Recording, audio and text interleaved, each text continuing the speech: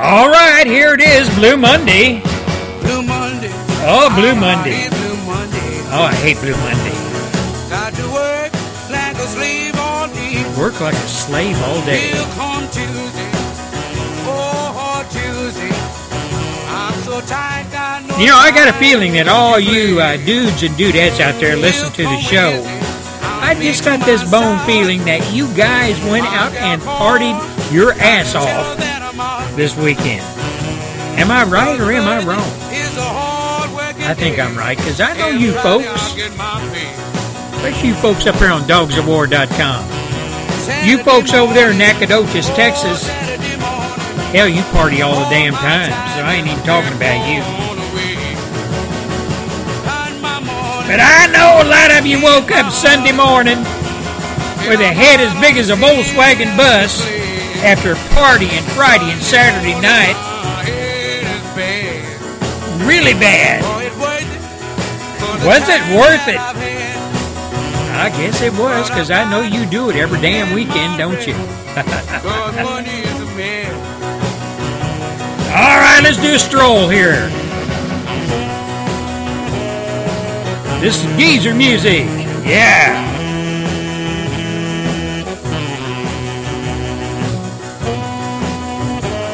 I hope you're doing fine, Mr. Trade Martin. I hope you're doing just fine up here in New Jersey. Saturday morning. Oh, Saturday morning. Hey, speaking of New Jersey, I ran into a fellow gearhead this weekend while I was over at a car show, kind of rolling around in my car, and I stopped and talked to this dude from New Jersey, and we're going to talk about him after the song's finished here.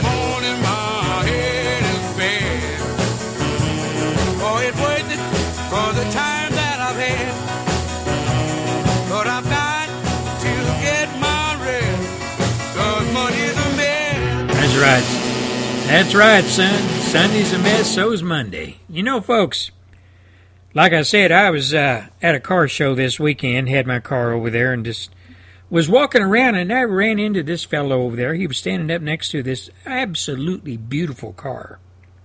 It was a convertible. It was painted a silver metallic with a black top. And I kept looking at this car, and I said, what the hell is this? What is this car? It kind of looked... It looked like a 57 Chevrolet. But then again, it was just too swoopy looking. I mean, you look at the thing, and it's already going 100 miles an hour. Just sitting there. So I walked up to this guy, and I introduced myself, and he introduced himself, and his name was Mr. Bob Hess. H-E-S-S, and he is from New Jersey. And he's down here in my state of Texas, kind of tooling around with that beautiful car, pushing his product at the car shows. So we talked in length, and I said, Bob, just what is this car? And what it is, after he explained it to me, he went through a whole litany of catalogs and things, pictures and stuff that he had there on the table. It was a modern-day Chevrolet Camaro. But Bob had developed a conversion package to make this car look like a 57 Chevy. And like I said, it was so beautiful, and the way that conversion package connected with the Camaro body when it was all put together. It looked like that car was doing 100 miles an hour sitting still. And he went on to tell me how he put this package together. And this kit that he put together that you can buy, any gearhead out there can buy it, will convert a 1993 through 2002 Chevrolet Camaro, V8, V6, doesn't make any difference. And this conversion will have your Camaro looking like a 57 Chevrolet, a very swoopy, a very swoopy, fast-looking 57 Chevy. Now, the one I had to look at was, like I said, the Camaro convertible, converted to his 57 Chevy. But this conversion package will work on either a convertible or a hardtop, if you will, or a T-top, or a coupe, or whatever you want to call those Camaros of those years, 93 to 2002. And he had another conversion package there that impressed the hell out of me as well. And this package converted in 1989 through a 1997 Ford Thunderbird or Mercury Cougar into a very eye-catching custom early shoebox Ford. Now, when you look at the front of this car, it's an early Ford shoebox car. The front end, everything. The rear end, same. It's got the little oval tail lights, the whole 9 yards. And it's on or converted from a 1989 to a 1997 Ford T-Bird or Mercury Cougar. Absolutely smashing looking cars. Absolutely just beautiful. That's all I can say. And the thing is, guys and gals, all you people out there that are gearheads, this thing can be put together in, Bob said, a couple of weekends. If you're working during the week and you only have your weekends to mess with, he said him and his son, when they put the first few together, just as trial runs, it took him a couple of weekends to do it. And he also said if you purchase his conversion kit, he will help you any way he can through on the phone if you run into a problem or something. He said, but he doubts if you will, and it comes with a video on from step one through the final process, the whole 9 yards. Now, all you guys and gals out there, like I said, that are interested in having something that is absolutely smashing looking, be the first one in your city, town, probably maybe state, to own one of these, and cruise the street, cruise in your local cruise-ins, or go to all your car shows or whatever and show this very snappy-looking, swoopy-looking, beautiful car off. I suggest you go to www.easyrods.com. That's www.easyrods. That's one word, EASYRODS.com. Have a look around. Look at the gallery of Camaros and T-Birds and Cougars that have already been converted by other folks that have purchased this kit. You will not believe it. And no, this is not a commercial. This is just getting the message out to gearheads. I'm one. And, I'm taking the time as part of my monologue today to get this information out to you. I think you will enjoy looking at it, if nothing else. But I know once you look at it, you will want to give Bob a call and get the ball rolling. Get your own conversion kit. Get that sucker put together and hit the road, Toad, because it is a beautiful looking machine. Now, we'll be right back after a few short messages. Don't consider this my monologue. It's just an info bit of information for all you folks out there that are gearheads or just love beautiful-looking cars that are one-offs and unique looking. Like I said, before we go to break, go up and look at www.easyrods.com. Have a look, and once you've looked at that, I'm pretty dang sure you're going to want to give Bob a call and discuss all the ins and outs of putting one of these beautiful machines together. We'll be right back after a few short messages.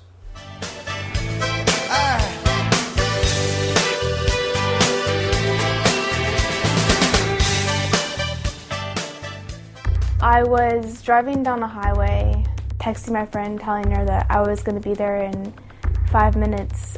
I looked up and I realized I wasn't on the highway anymore, and I totaled my car. It doesn't matter if you're texting, if you have been drinking all night, if you're just changing, trying to find the song that you want to listen to.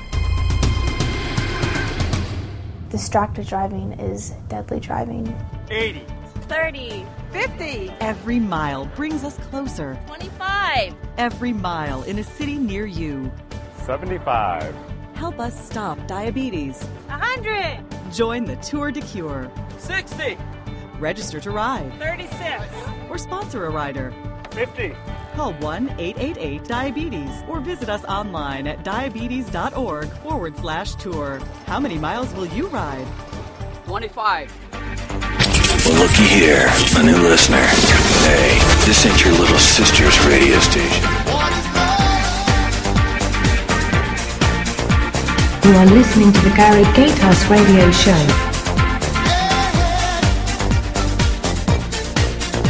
Folks, down here in Texas, I don't care where you go in Texas, Go buy a hamburger, go to Walmart, buy a car, or wherever, you're going to hear a lot of Spanish. Sometimes that's all you're going to hear. You go into a store and you'll see two Spanish or two Mexican people, and as soon as a gringo walks by, they'll stop talking in English and go into their Spanish talk, start talking Spanish. Well, that's fine and good. I don't have any problem with that. If I often hoped that if somebody came by that knew Japanese, I could start talking to them in Japanese in front of these people. And go from my English to Japanese, because I speak Japanese, a little bit of Japanese. And a little bit of German and a little bit of a couple other languages. But anyway, I got to ask you fellow Americans, just let me ask you this. Have you ever heard of the movement here in America to make the official language of our country English? I'm sure some of you have. But did you know that English is the official language of 51 nations and 21 states here in the United States? Last year, a Zogby International poll found that 85% of Americans supported making English the official language of all government operations. And even amongst Hispanics surveyed, 71% supported this idea. Now, this is nothing new. Many polls over the years have shown similar numbers when asked the question. Speaking English is a guaranteed way for new immigrants here in the country to succeed in school, increase their earning potential, and enhance their career options. That's a no-brainer. Now, this nation decided a long time ago that you must know English to become a United States citizen. That's part of the deal. If you come into this country legally and want to get yourself converted into a U.S. citizen, you have to know English. That's part of the law. So there is no reason to offer government services in foreign languages, right? No reason whatsoever. If you think of all the costs and all the monies laid out by the federal government and private concerns, private businesses, etc., printing instructions, printing voting ballots, etc., in a foreign language, along with English, that's a lot of expense. Now, in the same way that the Pledge of Allegiance and the national anthem bring this nation together, English is something that we share and should promote. That is part of America. It's a common language, English. That is part of the glue that holds us together. And we should promote that. And we should share it. Now, way back in 2001, the Supreme Court ruled that Martha Sandoval, a Mexican immigrant who had lived in the United States for 10 years without learning English, could not sue Alabama because the state did not offer foreign language driver's license test. She tried to sue him, and the Supreme Court said you can't do it.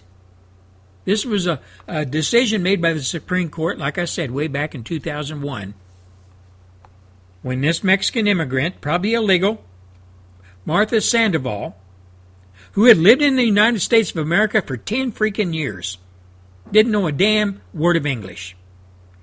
Supreme Court said, yeah, okay, Martha, you want to sue Alabama because the state did not offer foreign language driver's license test? You've been here 10 years. You should have learned your English. You can't sue them. Now, other federal courts have held that there's no right to foreign language government forms, deportation notices, or civil service exams. There are 30 years' worth of cases like this that have built up in the courts of our court system. Now, both the courts and American citizens and immigrants have sent a clear message. We must unite our country behind our proud national language, English. Help new immigrants advance by learning it and save taxpayer dollars, millions, probably billions of dollars, by making English our national language. Now, just what is official language? English. What is official English? Declaring English the official language means that official government business at all levels, state, county, city, must be conducted solely in English. This includes all public documents, records, legislation, and regulations, as well as hearings, official ceremonies, and public meetings. Now, official English legislation contains common sense exceptions permitting the use of languages other than English for such things as public health and safety services, judicial proceedings, foreign language instruction, and promotion of tourism. Those are the exceptions. Now, way back in 1996, the U.S. English movement was instrumental in getting passed H.R. 123. The bill, Emerson English Language Empowerment Act of 1996. That was the bill, H.R. 123. That bill made English the official language of the United States government, passed in the House of Representatives with a bipartisan vote of 259 to 169. Unfortunately, the Senate did not act on the bill before the end of the session. Currently, U.S. English, that's the movement in this country to get English established as the official language, is working with Representative Steve King of Iowa and Senator Jim Inhofe of Oklahoma to help pass official English in the House of Representatives and the U.S. Senate. H.R. 997 and S. 464, respectively, are pending in committee. Now, 31 states have some form of official English law. Most recently, Oklahoma passed official English legislation in 2010. Again, U.S. English, that movement, and they are currently working in several states to pass measures that will enact new official English bills or strengthen existing legislation. They're working tirelessly at this, folks, because, like I said, English is part of the glue that holds we Americans together. It identifies us for who we are, the English language. Part of the glue, like I said, that keeps us bound together. We're going to take a little time out for a few breaks in the station ID, and when we come back, we're going to talk more about this issue. It's a polarizing issue, I know, but I tell you what, as Americans, we need to discuss this because America needs something to grab hold of right now. And what better thing to do than to push the fact that we are Americans, we speak English, and I think every person in Congress should sign on to this. Every senator, every state representative. When we come back, we're going to talk more about it, so stand by.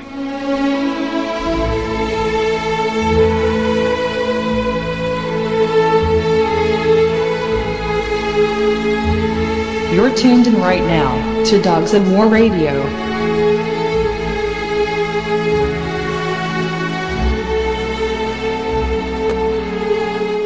You gotta take care of Texas, it's the only one we got. If you're way up in Lubbock or down in Lukenbach, you gotta conserve water, keep the air clean.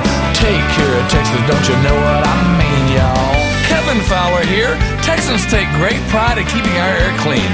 Visit takecareoftexas.org and take the pledge to help keep it that way. We'll send you a free Texas State Park Guide. You gotta take care of Texas, it's the only one we got. Sponsored by the Texas Commission on Environmental Quality. You're listening to the Gary Gatehouse radio show on the GAL Network, conservative talk from South Texas. Now, getting back to making English the official language of the United States of America, like I said, there's a lot of states that have passed some kind of law to kind of make it the official language. But the thing I don't think we understand is that nobody is really pushing it that hard. Now, April 9th of 2015, this a few days ago, West Virginia Senate did not follow the lead of the House of Delegates there in West Virginia. They did not follow the lead and pass Bill HB 3019, making English the official language, the official state language of West Virginia. The bill received overwhelmingly bipartisan support in the House, reflecting a groundswell of popular interest and support from West Virginia's residents throughout the state. 87% of West Virginians support adopting English as the official state language. And the bill passed the House with a 88-member voting yes, with only 4 no. But when it got up to the upper level and they voted on it, and the Senate took up the bill, they didn't pass it. They didn't pass it. So they've got to go back and they've got to try it again somewhere during this session of 2015.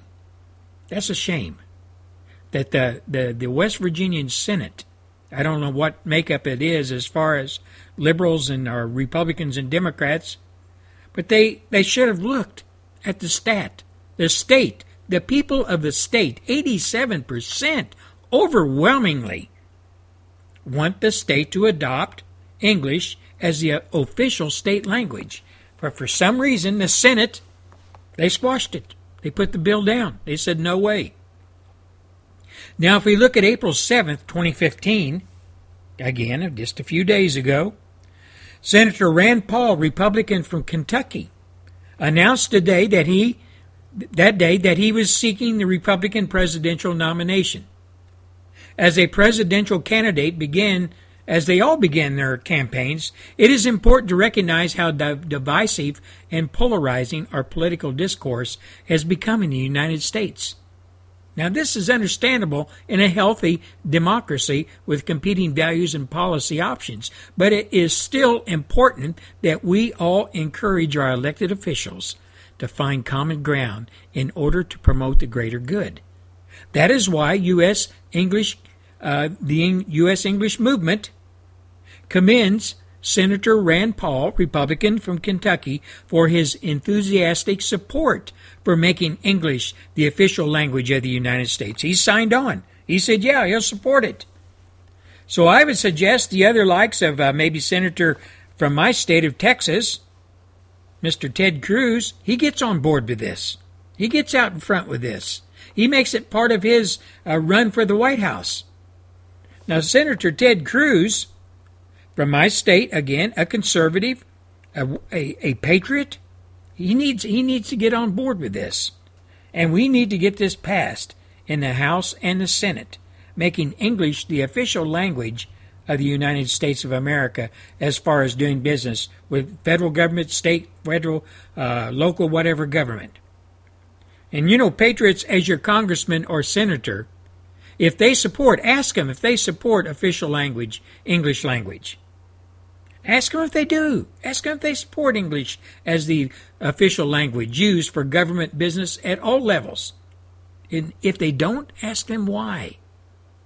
Now, you can join the movement and help get this up front to all Americans and get the word out to your senator and your congressman that you want this to happen. Now, you can go to www.us-english.org, www.us-english.org. Join up with them. It's a big, huge movement in the United States, and I'm sure that they will respect and want all the comments and want all the American people, if possible, to join up with these people and push English as the official language in the United States. Now, coming up after the break,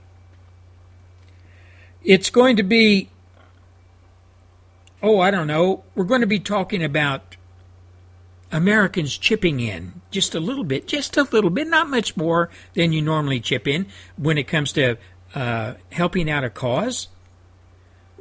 Chip in and just a little bit more than you normally do out of your paycheck and help out some people who desperately need a break from the hard work they are doing for we the people.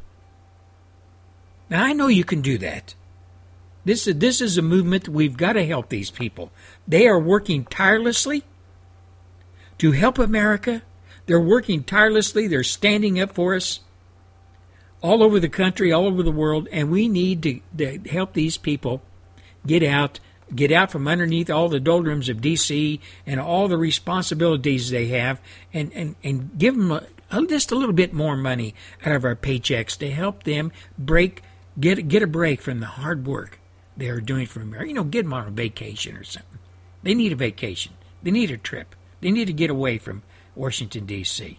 We'll be right back after a few short messages.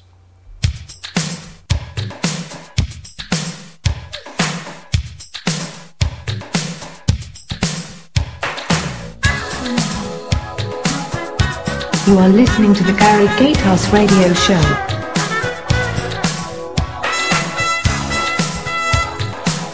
You're listening to the Gary Gatehouse Radio Show on Restoration Radio, United Kingdom, freedominamericaradio.us, and freedominamericaradio.com. We'll be right back.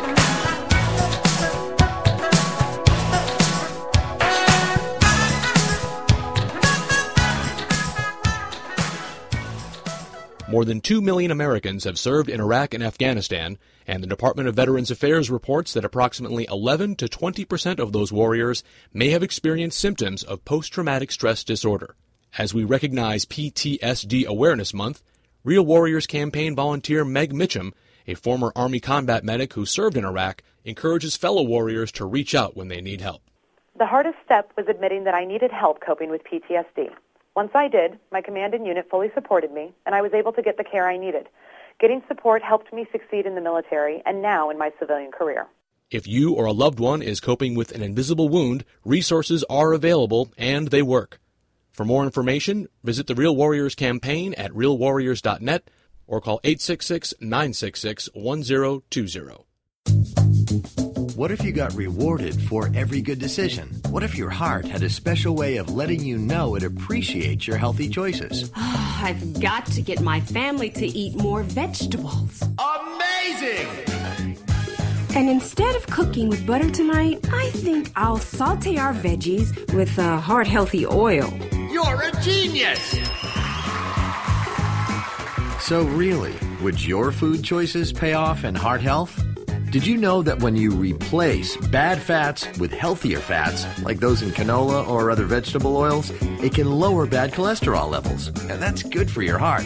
Here's a winning idea. Take up the challenge for good health, because the you of the future will say, Fantastic!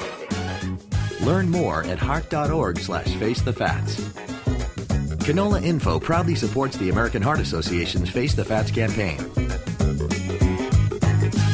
Hey, I'm going to dedicate this song to all you folks that listen to Coast, all you UFO fanatics. To bring you a special bulletin. This is your song. Reports of a flying saucer hovering over the city have been confirmed. The flying saucers are real. Feel when I feel what my heart can't conceal. That was the Clatters recording. Too real. We switch you now to our on-the-spot reporter downtown. Come on, baby, let's go downtown. Take it away, John Cameron. This is John Cameron downtown.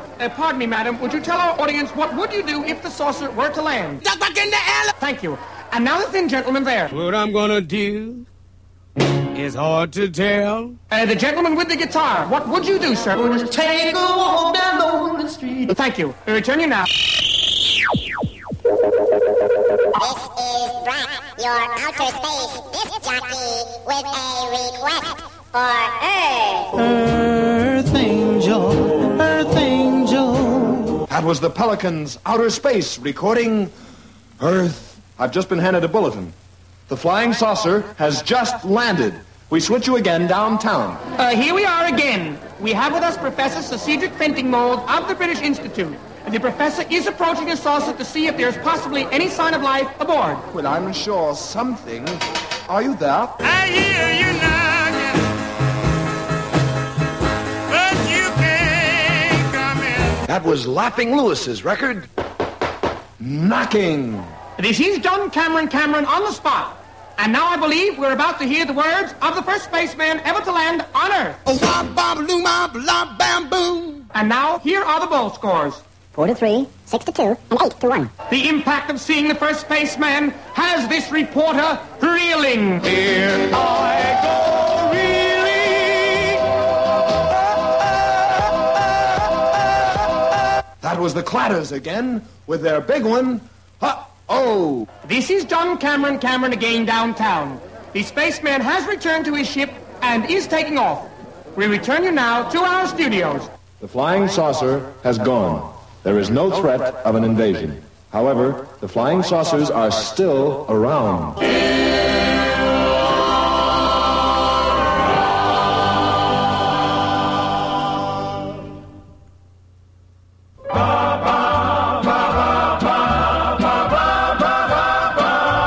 We are not going to interrupt this record. Yes, we are. The flying saucer has landed again. Washington. The Secretary of Defense has just said, Ain't that a shame? That was Skinny Dynamo's record. That's a shame. This is John Cameron Part 2. Gathered around me are several of the spacemen. Tell us, have you come to conquer the world? And now would you repeat that in English? Don't want the world to have and hold. Hey, why don't you go back where you came from? Don't be angry and drive me away. We return you now to our studios. Here is a news item from Washington. The President has just issued a statement to the spacemen, and we quote, You can do anything but lay off of my blue suede shoes. That was Pa Gherkin's record, Shoes. We switch you again downtown. This is John Cameron downtown. Professor Cedric of the British Institute, tell us, how were the saucers able to land? Where do you see... Motor cooled down, the heat went down. That was Huckleberry's recording, The Motor Cooled Down. This is John Cameron again. I believe the spaceman has a final parting word. See you later, alligator. We return you now to our studios. The spacemen have gone again, but look to the skies. The saucers will always be there. Always be there. Goodbye, Earth people. There you go, folks. Geezer music brought to you by the Gary Gatehouse radio show. That was a song that came out, gosh, way back in the 50s. And it was just a hodgepodge of songs or hits of the day put together with that little commentary in between each song, using what some certain lyrics of each song kind of emphasize what they were saying or not about flying saucers. And like I said, that's dedicated to all you folks that watch Coast to Coast or listen to Coast to Coast. And I don't know if any of you folks ever listen to Coast to Coast on the radio after midnight, but one of their main subjects up there, they talk quite a bit about UFOs. Unidentified flying objects, UFOs. Been around ever since I was knee-high to a grasshopper, UFOs. And according to television, ancient alien shows and all that, they've been around since day one. Who knows who they are, what they are, if they're things that those things really exist, or whether they have pictures and all this other stuff. So I don't know, they probably do. But it's just another bunch of illegal aliens trying to figure out a way to get into the United States. And they've taken it upon themselves they just fly their flying saucers. They don't go traipsing across the border. They just land wherever they want. UFOs, illegal aliens. Is that the new set of illegal aliens that we're going to have to deal with? Who knows? But ladies and gentlemen, getting back to talking about what I was talking about before break, helping these people out that have just been overwhelmed, swamped with pressure and all kinds of jobs and stuff they've got to do for the country, and they've just been beat to death. They need a vacation, and I pleaded with you before the break to see your way to give a few more dollars out of your billfold or your purse. Just send it up to D.C. to help these folks out. They need a break. And who am I talking about? I'm talking about the Obamas. Now, the Obamas are taking vacations and golf trips on the taxpayers' dime. And I ask you folks, have you had enough of this? Or do you feel that maybe we should send some more money up to them to help them take more trips? After all, they're busting their buns to help us, right? Now, the Obamas are known for taking vacation, lots of them, between golfing and extravagant outings and parties, much of it on the taxpayers' dime. At least one group, along with members of Congress, have had enough and are attempting to put a stop to it. That'll be the day. Us folks that know what Congress, they say one thing, they blow smoke up America's kazoo all the time, but they never really do anything. But they'll beat on their chest and say, well, those Obamas they be taking all kinds of them vacations and golfing and all that stuff and all that extravagance and going out and buying all them great big bottles of wine and hauling all them relatives of theirs over to Spain and playing golf here and there and taking Air Force One up to D.C. just to have a dinner or two. We got a big stop in all that there stuff. And they'll be saying it all the time, but they never do anything. But there is a group out there, Judicial Watch. They put their money where their mouth is, and they filed a lawsuit to request documents in an attempt to verify if the White House's story that the Obamas paid their own expenses during a whirlwind tour, a luxury tour of Spain, or if it was funded by the American taxpayer. Judicial Watch says, hey, show us the papers.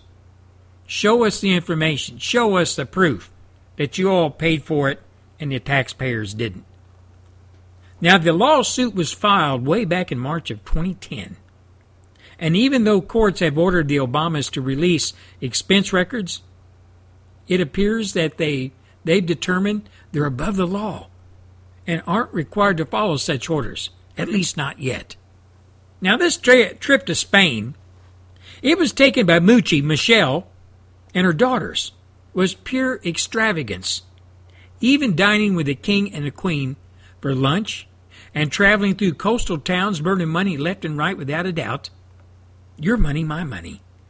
No matter what they say, they aren't going to spend their money.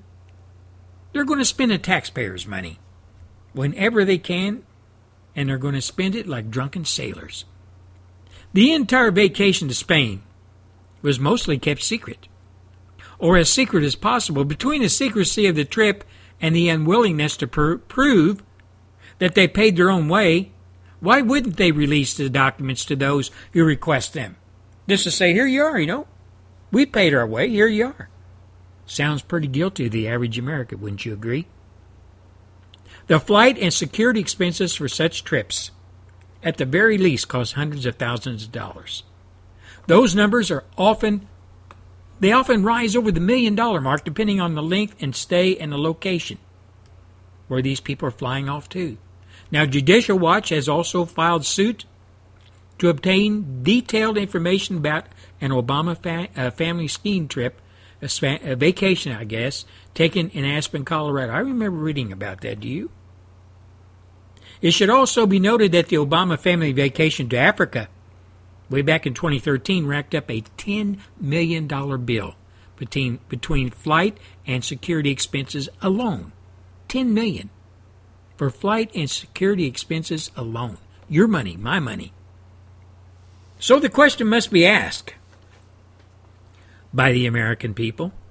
Did Barack Hussein Obama Jr. DeSissi run for presidency in order to take virtually unlimited extravagant vacations, which appears to be completely paid for by the American citizens he's supposed to be serving? What do you think? If he were doing his job, like fighting the greatest terror threat the West has ever seen, and making sound foreign policy decisions as well as straightening up the mess back home, perhaps these kinds of inquiries would be few and far between. But we all know Obama hates America.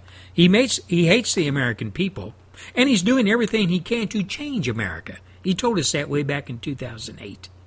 And in the meantime, between changes and hating America and siding up or saddling up with his buddies over there in Iran and holding the Christians' feet to the fire and coming down on them at every opportunity, in between all of that, I guess that he considers that his work. He takes all these extravagant vacations, all these golfing outings. And who pays for it? We the people. We the people pay for it. The American people are willing to reward presidents who are actually doing a job, who are actually interested in serving America's best interests. But that's simply far from the truth with the Obamas. They have a lot of answering to do. And thankfully, we have groups like Judicial Watch who won't give up on the fight to hold them accountable. Ladies and gentlemen, these people have been fleecing the American taxpayers since their first day in office. America, they are not only robbing we the people, they're not only robbing us blind. Living like king and queen, they are doing it with big smiles on their face.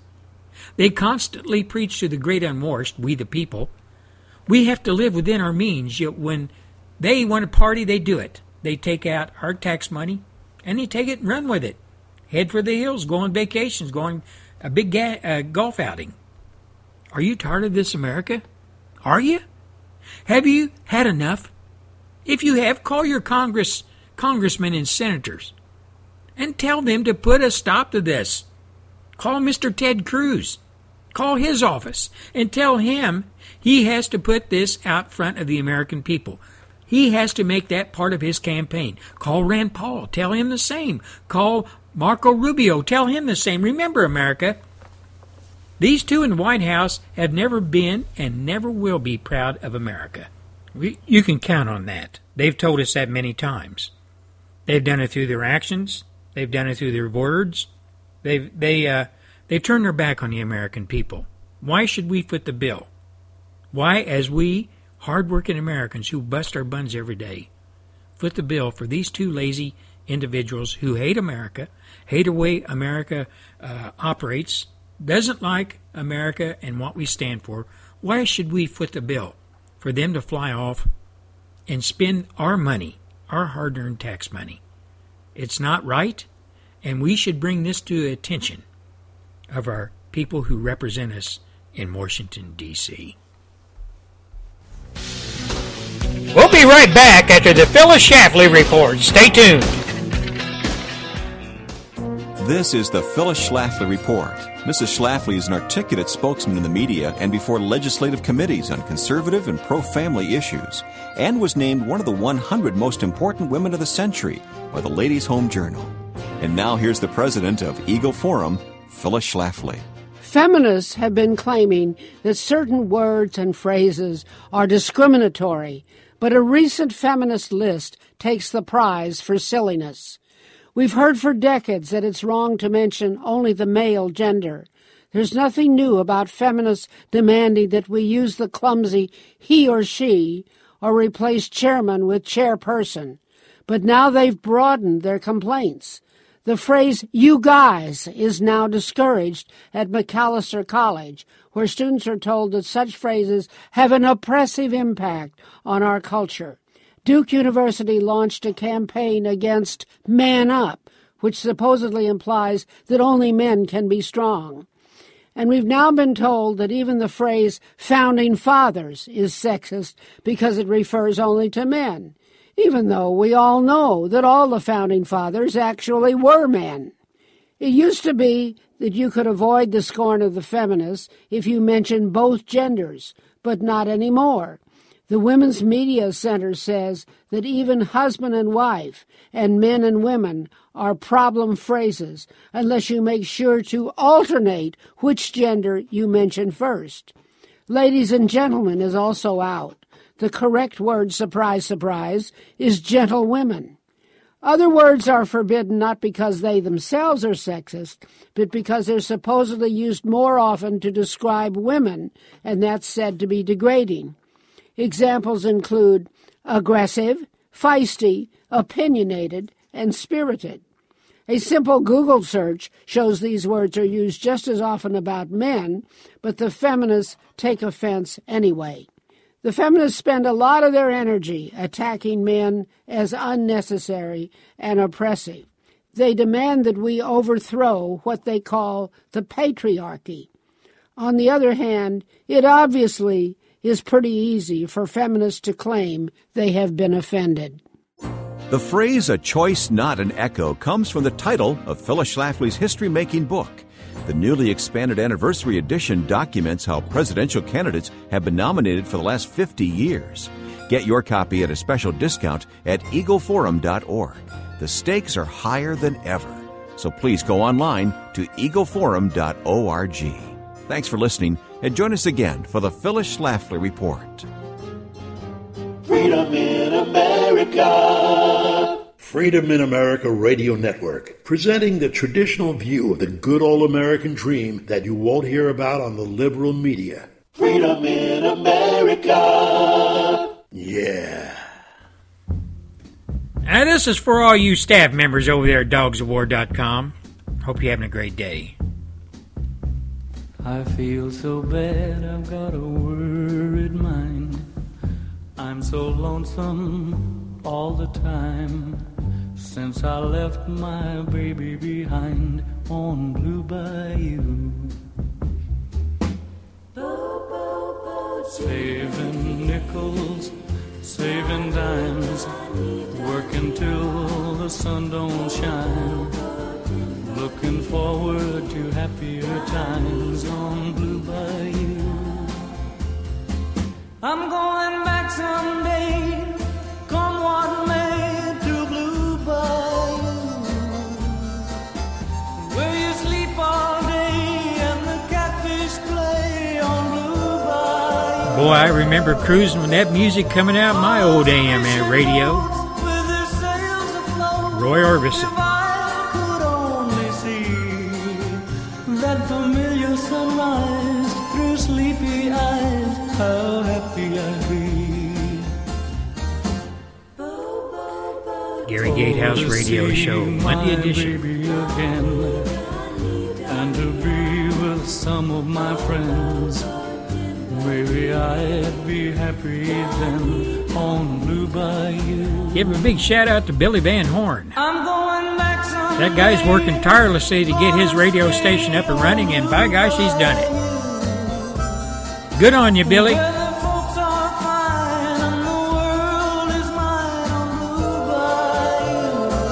Hope you're having a great day, Peaches. You know who you are.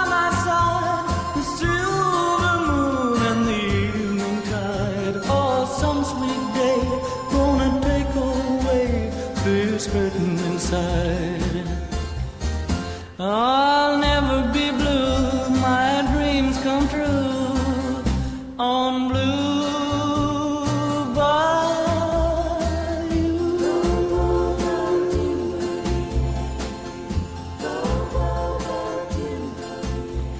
Hey, America, you know it seems like there's never a day it goes by that we don't read a headline or we don't hear something on the news about somebody or some individuals or a group of people or a country or whatever is just fleecing the hell out of the taxpayers here in America. The latest news that I've seen on this that kind of relates to all what I'm just talking about is Puerto Ricans who can't speak English qualify as disabled for Social Security. Yeah, you heard that right. Puerto Ricans who can't speak a lick of English qualify as disabled for Social Security benefits. Hundreds of Puerto Rican residents qualified for federal disability benefits in recent years because they lacked fluency in English, and this is according to our government auditors. Now, the Social Security Administration's Inspector General questioned the policy this last month in light of the fact that Spanish is the predominant language in the U.S. territory, Puerto Rico.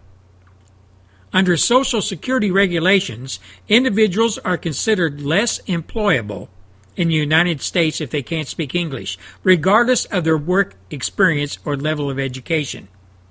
In a report this month, the independent watchdog suggests that a more appropriate standard might just be considered to kind of take care of this flaw, I guess, in the law when making benefit decisions. According to the latest United States Census Bureau and the data they put together, 95% of Puerto Rican residents above the age of 5 speak Spanish at home, and about 84% say they do not speak any English or they don't speak it very well. The Inspector General noted that a nurse in Puerto Rico who speaks only Spanish could be considered unskilled under current Social Security standards. Now, a claimant's inability to communicate in English can lessen the relevance of work experience and education, potentially making it more likely the claimant will receive disability benefits. This was spelled out in the report. These federal auditors, identified 218 cases between the years 2011 and 2013 in which the Social Security Administration granted disability status to Puerto Rican residents because of the existing guidelines. The Inspector General recommended that the agency evaluate whether the rules are appropriate and determine the number of beneficiaries who have received disability status based on their inability to communicate in English. The Social Security Administration agreed with the proposals and said it is making preparations for a potential rule change, including by gathering research and taking input from federal experts and the public. You know, America, taxpayers, every time we turn around, we're being fleeced by somebody. Or some inability for the people who operate all our agencies to recognize a flaw or a problem within the laws that govern such things as Social Security Administration identifying people of disability. Not being able to speak English is a disability? According to the laws right now in the books, yes, I guess. And after this, I imagine there's going to be millions of people come out of the woodwork and say, hey, I can only speak Spanish. I can only speak Chinese. I can only speak Vietnamese. I can only speak Russian. The folks that live in this country, some illegal, whatever, I want my benefits. I'm disabled. And here we are, the American people who work our butts off every day. The fleecing of America. American taxpayers are paying for it all. And what do we get in return? We get a big nothing from our representatives. We get the proverbial finger from our congressmen and our senators. And all along, those that are not even citizens get taxpayer money funneled into their pocketbooks and purses. America, I've asked this so many times over the years. And all of this stuff is packing and stacking up that is negative against our lifestyle, negative against our ability to take some money and put it in the bank and save it. We can't do it because we're too busy paying all this fleecing that's going on of our pocketbooks and billfolds by our federal government. Aren't you tired of this? Aren't you fed up with the way the government operates? Now, I was talking to an individual last weekend, and that individual said, I'm completely had it with the government. I don't trust them. They need to be cleaned out, every damn one of them. Where do you come down on this, America? Where do you come down on it? Do you think the White House, Congress needs to be cleaned out down to the every last individual there? And the only way we can do that right now is through voting, right? And the media and politicians have more or less admitted that they buy votes. The more money they have in the kitty to run their election campaigns on, the more money they have to buy votes. And how do they buy votes? By putting lies, put them together as videos, put them on TV, whatever, making these politicians look like they're the greatest individuals that ever walked the face of the earth. And what they're doing for their constituents and how they're working tirelessly to help America over the hump of bad economy, whatever. That's how they fleece America. That's how politicians do it. They lie to us. They lie to us every day. And what's really sad, what is really sad, is a lot of Americans buy into it. You know, let's look at it this way. One day you get a knock on your door, and you open the door, and there's a guy standing there. He doesn't say anything to you. He just punches you in the mouth and knocks you flat ice on the floor. And as you laying there blinking your eyes and looking at him, he's flipping you the finger and laughing at you and walks away. A couple of days later, you knock on the door, black eye and all. You open the door, bam, you get smacked right in the mouth again. Guy laughs at you, flips you the finger, and walks away. About a week later, another knock on the door. Are you going to open it? Are you going to peek out your window and see who's there? And if it's that guy out there waiting to bust you in the mouth again and give you the finger and laugh at you and walk away, what are you going to do? I would imagine you will call the cops. I imagine you can call the cops and say, hey, that guy I told you about, he's right on my front doorstep right now. Come and get him. And as usual, the cops, they're busy, they're overburdened with other stuff, but eventually they get there. And the guy might be there, he might not. More than likely, he's gone. So what are you going to do? Every time there's a knock on the door, you're going to hide under your bed. Every time there's a knock on the door, you're going to run to the curtain and open it and say, well, I'd call the cops, but they just won't show up and do anything. That's the way Congress is doing us. They're knocking on our doors every day, busting us in the mouth, laughing at us, giving us the finger, and they know we won't do anything. They know there are not enough congressmen and senators that are involved on the right side of the law that will go after the rest. So we can't depend on them. So what's the bottom line? What's the bottom line? How do we clean out Congress? You know, the question to that, or the answer to that question is, I don't have one. I don't have an answer. But yes, I do. Yes, I do have an answer. And it's probably going to get me in trouble. It's probably going to get me in a lot of trouble. But as a patriot, as an American citizen and taxpayer that has served my country for 31 years in places most people wouldn't even want to send their dog. Not just me, millions like me. People who bust their buns every day to run their small business. Christians who believe in their religion and their God. And all of us individuals that the federal government has turned its back on. I have an answer how we can get rid of them all. I have an answer. And I swear to God, there are certain people that listen to this show. You might have to come and bail me out. And I'm going to give you that answer when we come back. When we come back from the Fox News break. But before we break for the Fox News on the hour, I would like to take this opportunity to thank all those individuals that sent me emails during the Easter holidays, wishing me a blessed Easter holiday, etc. I really appreciate it. I thank you very much for that. My family, some of us sat down and read some of the emails, and they were overwhelmed with some of the stuff that you folks sent us. And I tried my best to get out as many as I could via Facebook message and through email to back answer all you folks. And I just want to say thank you again. My family thanks you. And the people who run the show thank you.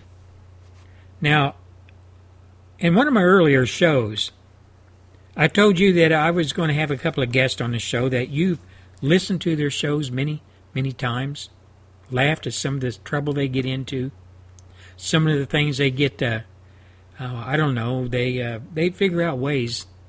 No other human beings could, but these two guys, they figure out ways to get in trouble.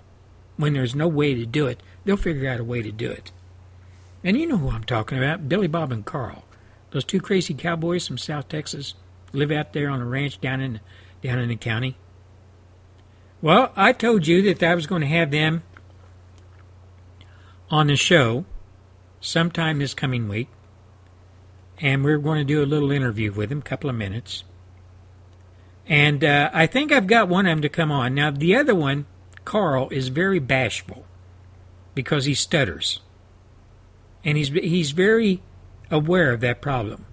And he's the only time that he can correct that problem, stuttering, and I hate to say this, but it works, is when he drinks a Lone Star beer.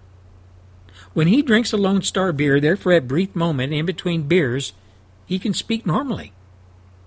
But once the effect of that beer goes away, he has to drink another one so he can continue talking normally without stuttering. Consequently, if you hold on any kind of a conversation with Carl over a period of a couple hours, he's going to get pie-eyed, sucking on Lone Star beer and talking normally. So he's told me, he said, Mr. Gatehouse, I would love to be on your show. Now, this is me talking, not him, because he'd be stuttering. But I can't. I'll let Billy Bob talk for me. So sometime during this week, either Wednesday or Friday, we're going to have Billy Bob on the air. Until then, we're going to take a break, Fox News on the hour, and we'll be right back.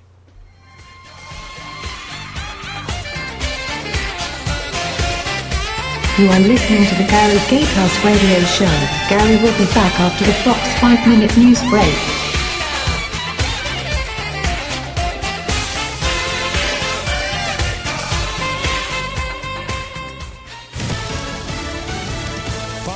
News Radio. I'm Ron Flatter. First came Republicans Ted Cruz and Rand Paul. Now the first major Democrat has joined the presidential race, the one who happens to be leading in national polls. Hillary Clinton making her run formal Sunday with a tweet and an online video. Even before she made it official, the former senator and Secretary of State was considered the Democrat to beat for president. On her website, she said she's proud of how many Americans have bounced back from the recession. But the deck is still stacked in favor of those at the top. Everyday Americans need a champion, and I want to be that champion. Clinton is expected to hit the road this week, stopping in Iowa and New Hampshire, where the plan is to go to coffee shops and some homes to connect with voters. Fox News Radio's Gernal Scott.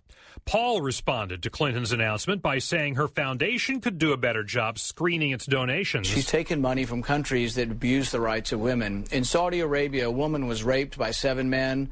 The woman was then publicly whipped, and then she was arrested for being in the car with an unmarried man. Paul was on Face the Nation on CBS. Clinton resigned Sunday from her foundation's board in order to focus on her presidential run. Another would-be presidential candidate posting a preview video. This is about whether we are going to be the first generation of Americans to leave our children worse off than ourselves, or the next generation that will allow them to inherit what they deserve. Republican Senator Marco Rubio expected to make his run formal Monday evening in Miami. The U.S. government says it was unsafe and unprofessional protesting the interception of an American spy plane by a Russian military jet last week. It happened in airspace over the Baltic Sea north of Poland. The Pentagon says it was last Tuesday when the Russian jet swooped a few times around the American plane. You're listening to Fox News Radio, fair and balanced. Dear John, I was hoping it wouldn't come to this, but you've left me no choice. I'm leaving. Uncontrolled high blood pressure is really serious, and lately you seem to really not care. I've been there for you since day one, and I know you think I'm gonna keep ticking, but no, my friend, I can quit whenever I want. Why can't we get back to the good times, when we were more active and ate more healthy foods, and you checked on me every once in a while? Is that too much to ask? I don't want to leave, but unless you stop ignoring me, what else am I supposed to do? Remember, when I quit, you quit. Sincerely, your heart. Listen to your heart. Don't let it quit on you. Doing the minimum to control your high blood pressure isn't doing enough. High blood pressure can lead to a stroke, heart attack, or death. Get your blood pressure to a healthy range before it's too late. Find out how at heart.org/blood pressure. Check, change, control. A message from the American Heart Association, the American Stroke Association, and the Ad Council.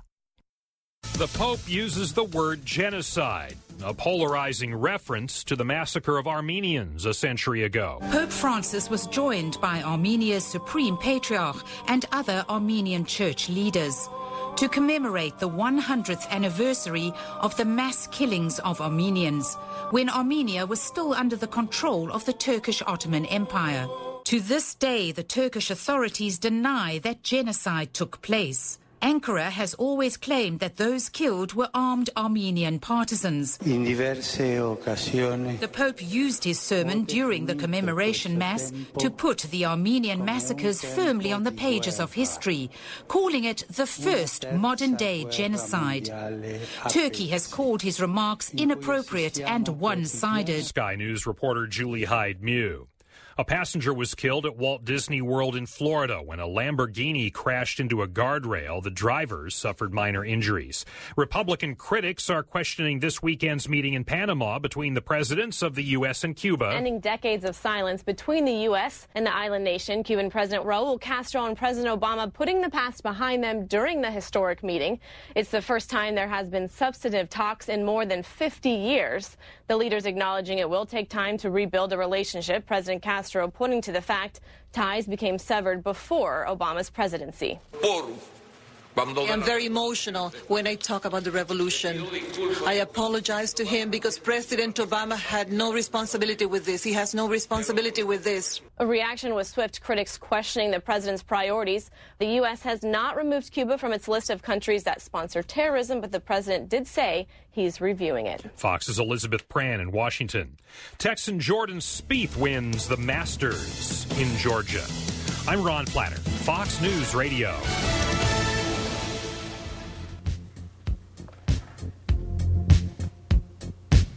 You're listening to the Gary Gatehouse Radio Show, Monday edition. And we'll be right back after a few short messages. Gary's still got an hour to go. Stand by. And oh, by the way, this second half you might want to lock and load.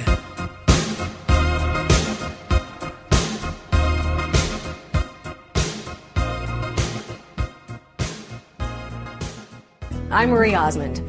Choices, some are minor, others life-changing. But what if your small choices matter the most, like the stairs or the elevator, baked or fried? What if these small choices determine if you'll be the 1 out of every 3 women who die of heart disease this year? These choices might not seem life-changing today, but women are dying of heart disease at the rate of almost 1 per minute. Luckily, it's mostly preventable. Choose to act. Our hearts, our choice. Make your choice at goredforwomen.org. Hey, don't you ever wish you was in some exotic place on some big exotic island, maybe Hawaii or somewhere, with the hula skirts and all those exotic birds and exotic rums and drinks and Pacific breeze blowing through your hair? Well, here I am down in Texas, and it is hot as some exotic island. I tell you, the humidity is... My God, it's 97%. Makes me think I'm back in Vietnam, back in the bush or something. You know, you look outside, we haven't seen any sunshine. I guess, I don't know if Texas hasn't paid its sunshine utility bill or what. We haven't seen sunshine. God, I think I'm in London or something. I lived in England, folks, for over almost 10 years, pretty close to 10 years. And to see the sun in all its glory was... Well, he even wrote songs about it. Here comes the sun, little darling, you know? And Texas is always just boiling over with sun, but it hasn't been for close to a month now.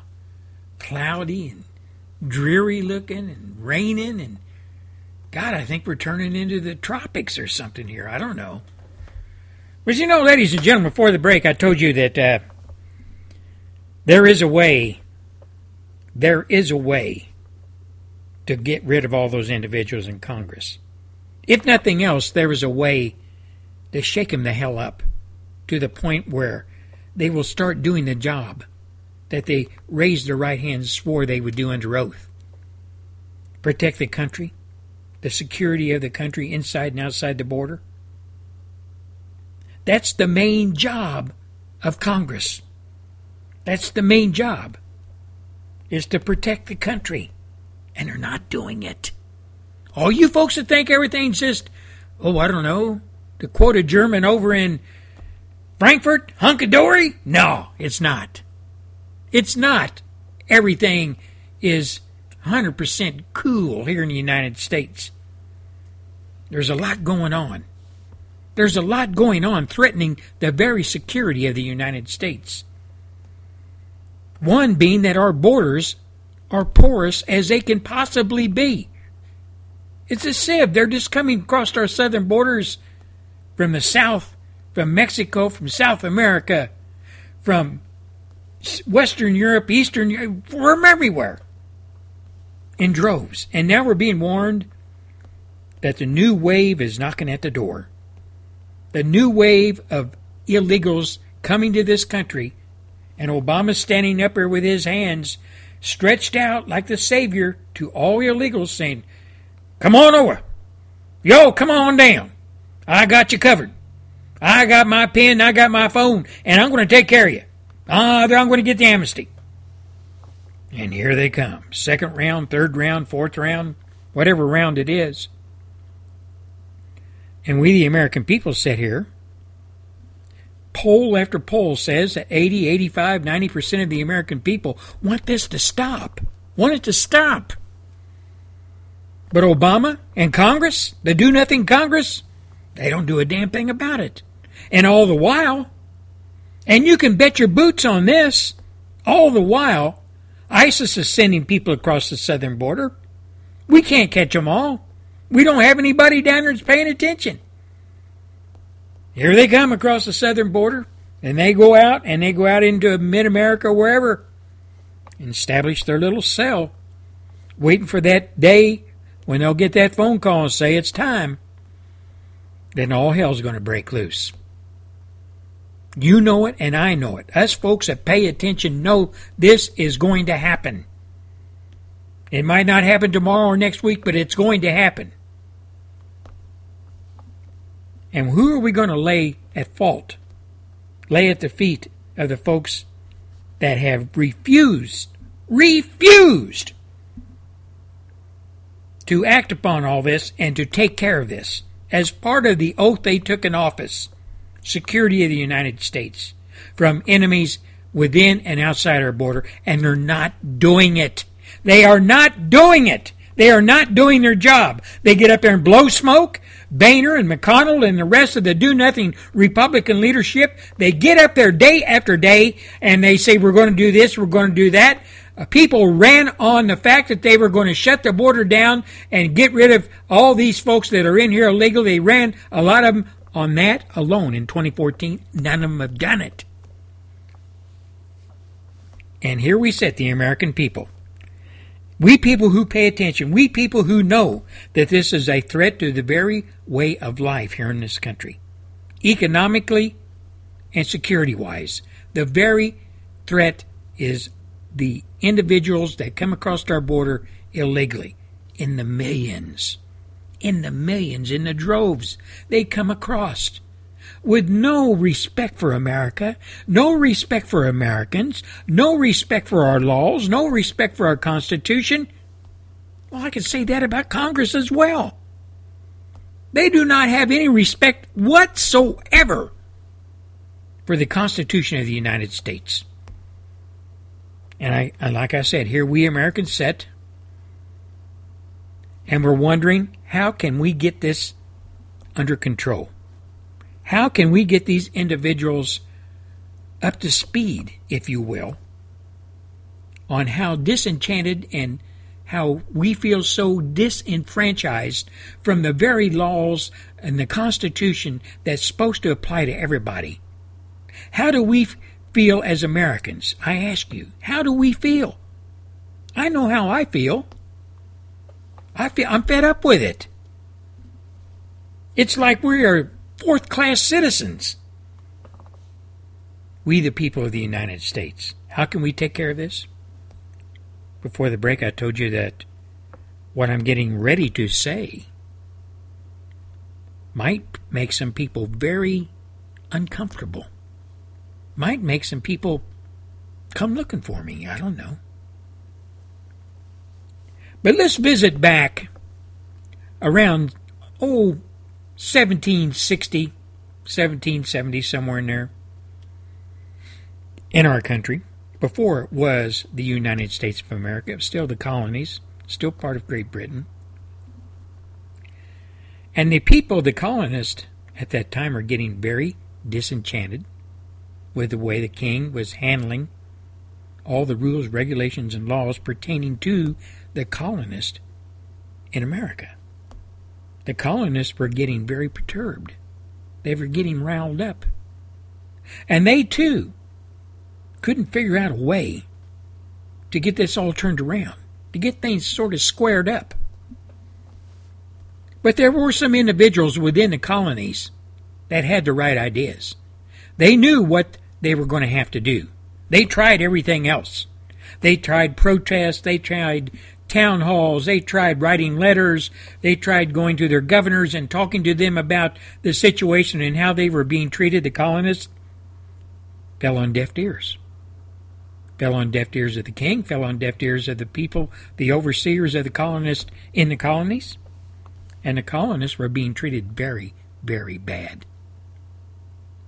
So these certain individuals I'm talking about got together. They had some town hall meetings. They had some secret meetings.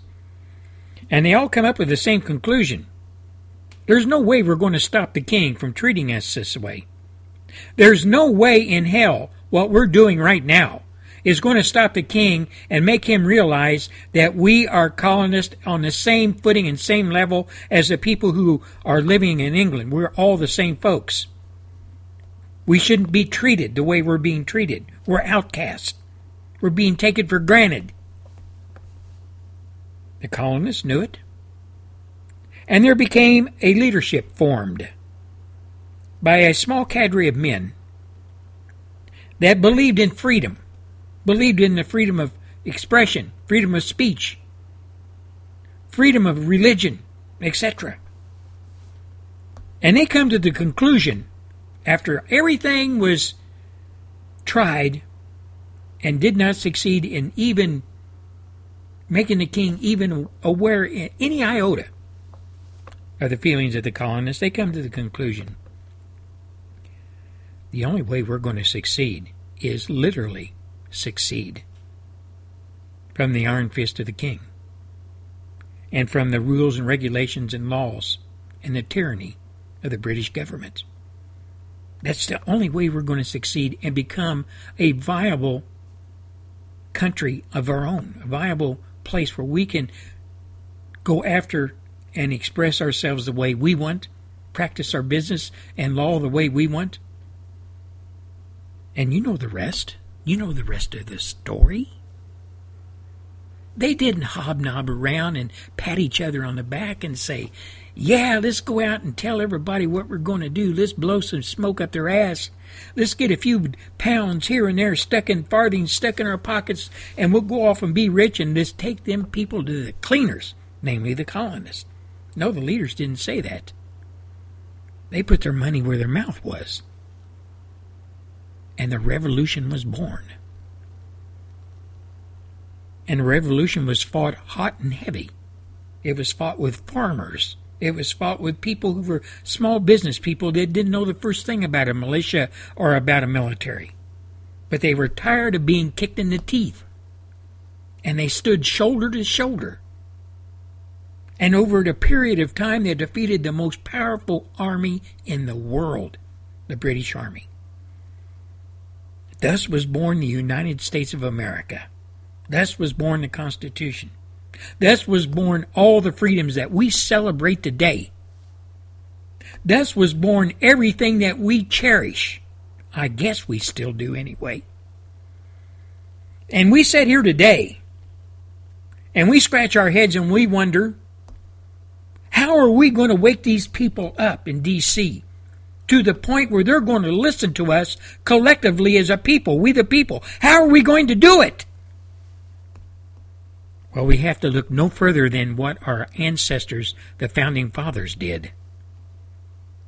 Now, I'm not saying that we should pick up our pitchforks and start burning people in effigy and start a revolution of the type that happened in 1776. No, I'm not saying that. But I say this. We need to have a revolution. We need to stand shoulder to shoulder as Americans. I don't give a damn, a tinker's damn, if you're a Democrat, an independent, a liberal, a socialist, a Republican, whatever. If you're an American and you enjoy the freedoms that you exercise every day, if you enjoy watching your children going off to school and coming back without having to worry about them being taken off and thrown in a gulag, or yourself being hauled off for something that you say, like I'm saying right now, if you enjoy practicing being an American, it's not just going through the motions. There's some responsibility attached to every freaking American in the United States, young, middle-aged, and old. If you want to stand up in front of the world and say, I am an American, and if you know what America stands for, I'm fearful to say that many Americans don't know what America stands for. I'm afraid they don't know, especially the young. What people there are that do understand, we need to stand shoulder to shoulder. And yes, if we need to march on D.C. or every state capital in the United States and express our heartfelt desire to get back on the main road again, and get from underneath the boot of tyranny from the man in the White House. And to get Congress back on the main road of being and representing Americans instead of every Tom, Dick, and Harry that isn't American. We're going to have to do something. We cannot continue. We cannot continue to blow smoke up each other's ass and think everything is going to be fine, and all of these problems and all of these threats to our freedoms and our children and our grandchildren are just miraculously going to disappear, because they're not. Now, you can have a boil on your arm, and it can get bigger and bigger, and you can look at it and say, I'm not doing anything. I just hope to God it goes away because I know it's painful. It's painful to go have that thing lanced and drained. I know it'll go away if I just don't look at it. But it doesn't go away. It keeps getting bigger. Now, America today has a huge boil growing on us, we the people. And that boil consists of a do-nothing Congress and a tyrant that lives in the White House. And all those individuals that say they represent we the people, and they're not doing it. And that boil on America is getting huge. And the only way we're going to get that boil eradicated and done away with is to lance it with the truth. The truth that America is lazy. The truth that America don't give a damn anymore. I'm going to caveat that with saying most of us, not all of us. The truth that America is either going to have to stand up for itself against those inside and outside our border, or forever hold our peace and watch this country disappear right in front of our eyes. Now, we're on the downward slope. We've already peaked and we're on the downward slope. And if we don't act real soon, if we do not wake Congress up, we are going to be finished as a nation. That is coming from the mouth of Gary Gatehouse, one who has observed this country for over 30 years, served it, and I've watched it go downhill year after year. And I'm not the only one that speaks those words. What is it, America? What is it going to be? Do you still believe in your country? Do you still believe we have the capability to stand up against all of those that would want to see this country disappear? Do you still believe that we have that capability? Do you still believe that we can act as our forefathers and our ancestors did? Stand shoulder to shoulder and tell those people up in Washington, D.C. that we've had enough. We've had enough. And you're either going to shape up or we're going to throw your asses out of Congress. This is Gary Gatehouse, and I'll be back. I'll be back after a Phyllis Schlafly report. This is the Phyllis Schlafly Report. Mrs. Schlafly is a leading spokesperson in many of our country's ongoing national debates and has become a clear voice for those who are seeking a return to traditional conservative values. And now, here's Phyllis Schlafly. You should know the name Saul Alinsky. Born in Chicago in 1909, he devoted his whole life to defeating the capitalist system and Western civilization. Alinsky and his followers want to replace our economy and system of government with their communist so-called utopian society. Of course, that system has proven a failure time and time again. Alinsky taught his followers to pretend they were working within the system, but only long enough to get the power they needed to destroy the capitalist system. He promoted deception as a weapon. So masterful was Alinsky at this deception that even today Alinskyites are completely blind to the tremendous opportunity for social and economic upward mobility in America, and instead they are determined to destroy the American way of life. Barack Obama and Hillary Clinton were both trained in Saul Alinsky tactics. Obama not only followed Alinsky's tactics, but taught Alinsky method workshops for years. Hillary Clinton interviewed Saul Alinsky, wrote a 93-page thesis on his tactics, and was actually offered a job with Alinsky's Training Institute. David Horowitz brilliantly illustrates how the liberal ideal is always a failure. The left has tried several times over the years to institute these types of policies. They desperately tried to build a welfare utopia as part of President Lyndon Johnson's Great Society. But in the process, they destroyed the inner-city black family, left millions of black children fatherless, and created tremendous poverty. President Obama declared he wanted to fundamentally transform America, and we are in the middle of that battle at this very moment. The truth is that the leftists will say or do anything to create their so-called perfect socialist world. They are really trying to destroy the very best that the world has to offer, our great American nation. This has been the Phyllis Schlafly Report. Here at Eagle Forum, we continue to monitor the dangerous activities and liberal agendas of many school districts around the country. Will you help? At eagleforum.org, we've set up a forum for involved parents to share their questions, frustrations, and victories. Add your comments to the education blog at eagleforum.org. Thanks for listening, and join us next time for the Phyllis Schlafly Report. If you don't clean up your room, the Board of Health is going to condemn it. The Board of Health doesn't even know about your room. What's more, they don't care. You know, if you keep making that face, it's going to freeze that way. Not unless you're someplace really, really cold. Actually, a lot of the warnings moms hand out are a bit exaggerated. If you don't get your blood pressure checked, you could have high blood pressure, not even know it, and you could die from a stroke. But she's right about that one. Fact is, high blood pressure contributes to 200,000 American deaths each year. And a third of those who have high blood pressure don't know it.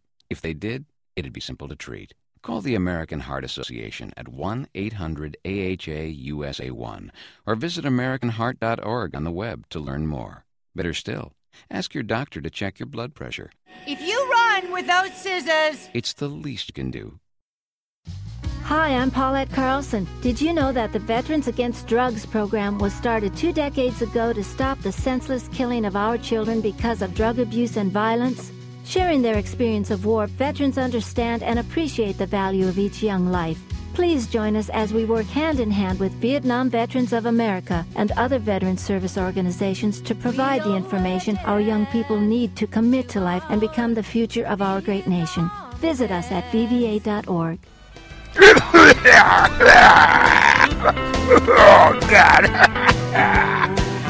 Hiya, folks. This is Billy Bob, and I'm smoking a cowboy cigarette, and I'm really enjoying it.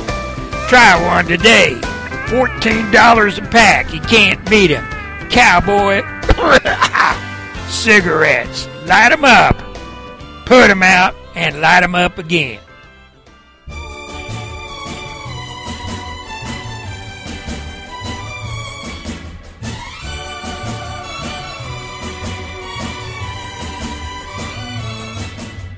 Dreaming, I'm always dreaming. Dreaming, love will be mine. Searching, I'm always searching. Hoping, someday I'll find someone to love me. Someone who needs me. But until then, well, I'll keep on dreaming. Keep right on dreaming. Dreaming till my dreaming comes true.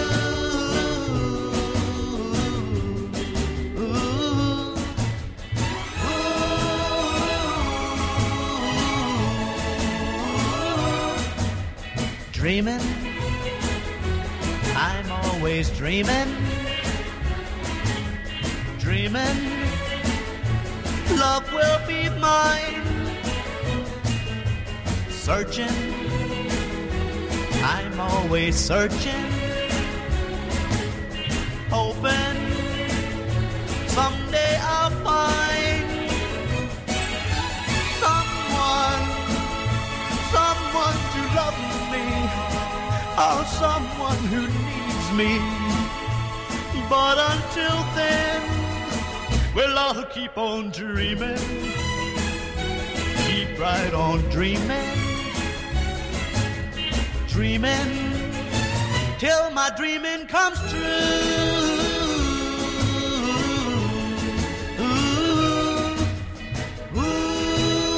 You know, folks, there's a lot of people dreaming these days up in D.C. Seems like that's all they live on is their dreams, and those dreams, I don't know, they're just repeated over and over, if you ask me. Dreaming. That should be the new theme song for the Republican leadership.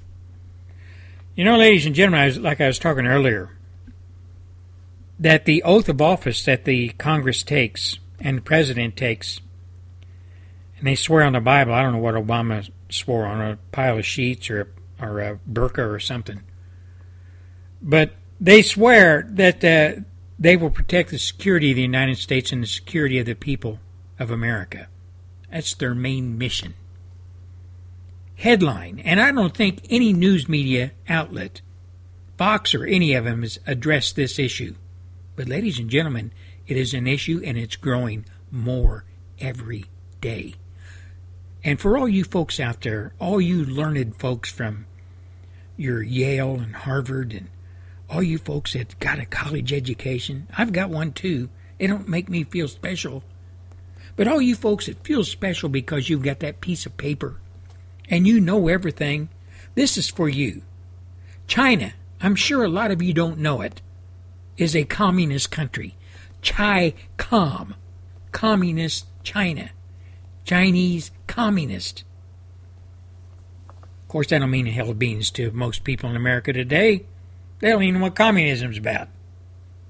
Well, the communist Chinese now has, and has had for some time, and is expanding its blue water navy. When I say blue water navy, that means that they can go anywhere, any ocean, in their battleships, in their cruisers, in their submarines, just like the United States of America. They are a blue water navy. They're out of their rivers, they're out of their local area, they can go worldwide. Massive Chinese naval buildup. How many of you folks have heard anything about this? China has deployed a new high-speed anti-ship cruise missile and is sharply expanding an armada of advanced guided missile warships and submarines, and this is all according to a naval intelligence report made public last Thursday. The Office of Naval Intelligence, I've worked with those people before, in its first unclassified assessment of the Chinese Navy in 6 years, has revealed deployment of the new YJ-18 supersonic anti-ship cruise missile on warships and submarines that analysts say pose a major threat to the United States and allied military vessels, naval vessels.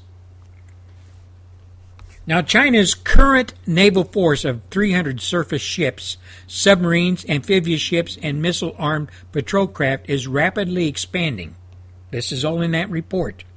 According to that report, China began building or launched more than 60 naval ships and vessels last year alone. And a similar number of warships are under construction or deployed for the year 2015. Major improvements are occurring within naval aviation and the submarine force, which are increasingly capable of striking targets hundreds of miles away from the Chinese mainland. That was in the report as well. And it added that despite some shortfalls, it is emerging as a well-equipped and competent naval force. The key focus of the Chinese Navy is anti-surface ship warfare through deployment of large numbers of advanced destroyers, frigates, and submarines supported by long-range, over-the-horizon radar. The new YJ-18 cruise missile is deployed on the newest class of destroyer called the Lulang 3 and or diesel attack submarines known as the Songyang class and nuclear-powered Shang class attack submarines. Now these supersonic missiles could be extremely difficult for the United States and allied ships to defend against. The YJ-18 reportedly has a minimum or a maximum range of 111 miles at a speed of Mach 0.08 and a higher speed of 24 miles, a higher range, of 24 miles. The new missile is more capable and has a longer range than the current anti-ship cruise missile arsenal. Additionally, the report reveals that China's Coast Guard now has more ships and vessels than the combined Coast Guard forces of countries in the region. You know, folks, we're all embroiled in this thing with Iran and Iraq and Afghanistan and the Middle East, and rightly so. But all the while this is going on, China is quietly going about the business of developing and expanding its blue water navy, developing its threats to our aircraft carriers, to our destroyers, not just ours, but our allies as well. You know, it's the first time that the United States government has acknowledged China's deployment of the supersonic missile, which appears based on Russian SSN-27 Kalib cruise missiles. The report also says deployment of DF-21D long-range anti-ship ballistic missiles will expand the attack range of the Chinese military further into the Philippines and the South China Sea. That's scary. That is scary. But you know, folks, further escalating tensions. The Chinese have reclaimed hundreds of acres of land last year as part of a buildup of naval and maritime law enforcement operations in the South China Sea's Spratly Islands. Together with cutting-edge Second Artillery Force missiles developments and South China Sea island building, this rises as a serious risk for the U.S. and its allies. It really does. We are in the China Sea. We are in the Pacific. And with these new missiles, they could threaten not only our attack ships, but our aircraft carriers that house thousands of people and strike forces. If China envelops a dispute feature such as Second Thomas Shoal in a cabbage strategy with non-military Chinese personnel facing foreign forces backed by some of the world's most potent ballistic and cruise missiles, how will America respond? How will America respond?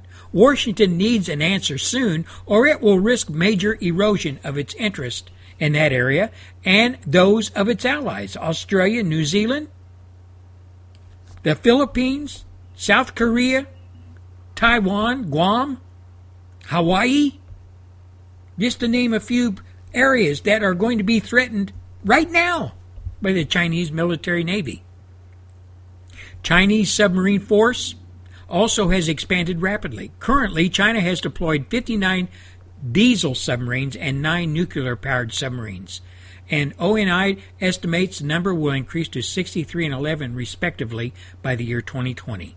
China's newest submarine-launched anti-ship cruise missile, the YJ-18, extends a similar capability to the Songyang and Shang classes, the report said. Previously, China's only sub-launched ASCM was the YJ-82, which has a very short range. This new YJ-18, like I said, 24 miles. The report also reveals that China has now deployed 4 Yin-class nuclear missile submarines that are expected to begin operational deployment in 2015. Now, Admiral William Gortney, commander of the U.S. Northern Command, he said earlier this week that China has 3 missile submarines in the water, and the U.S. Navy and our military is concerned, very concerned. Now, you know, ladies and gentlemen, other key disclosures in this report included The NATO code name for China's J-10 fighter is the Firebird.